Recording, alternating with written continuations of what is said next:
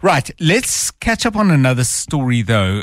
The Judge President of the Western Cape, I don't know, technically should I refer to him as the former Judge President, the suspended Judge President? I'm getting a nod from my guest. You'll understand why she's in a position to tell me. Went to court trying to interdict against members of Parliament voting on his impeachment, which was scheduled for today. He was unsuccessful and the vote will go ahead. So let's get an overview of this and a look ahead to what might happen in the House now that the budget speech has been done and dusted. And we say a very good afternoon to Bernadette Wicks.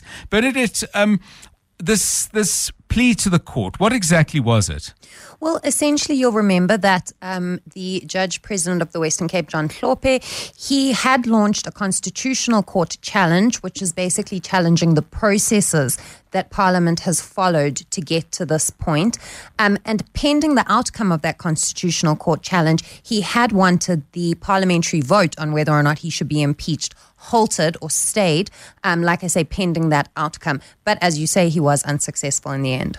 So what happens now? I mean, do they get going in the next few minutes once MPs have gone outside, done their interviews on the budget and gone back in? Is it a secret ballot? What is it? We are expecting proceedings to start at around 4 o'clock this afternoon.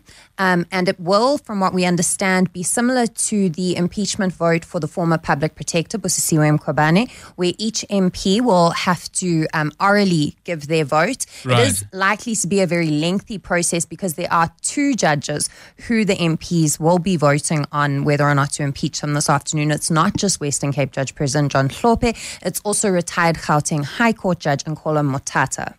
So just remind people, because the matter with Nkola Motata was a long time ago. Presumably what's salient in that now is not his active role in the judiciary, because he hasn't been for almost a decade, if I'm not mistaken. But does this now go to his benefits and his future, what he might get in future, someone who was a judge? Absolutely. So judges retain their salaries for life ordinarily. They also retain all the benefits, the medical aid benefits, the housing benefits, things like that.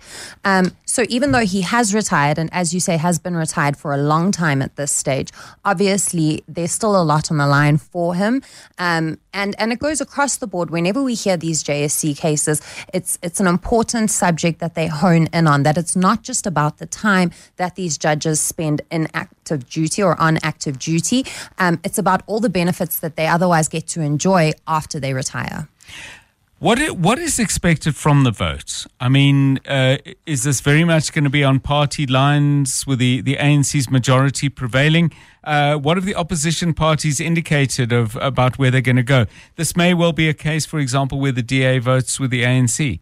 Yes, that is how it looks at this point. We do understand that the vote would have the support of, broadly speaking, of the ANC and the DA. Some of the smaller parties, for example, the EFF, however, we don't expect them to support the vote.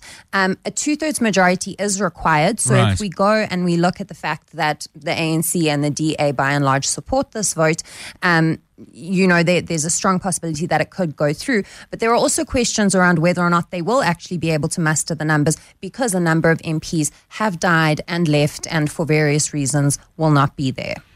Wow, okay, so there's plenty on the line. Bernadette Wicks, thank you. EWN reporter will be watching that particular vote. It'll get underway soon. I'll keep an eye on the TV screens and let you know when it does get started, and then we'll let you know which vote is taking place first. It's important. These matters have gone on for years and years and years, and they're coming to a head this afternoon down in Cape Town in the House. It's 21 minutes past 3.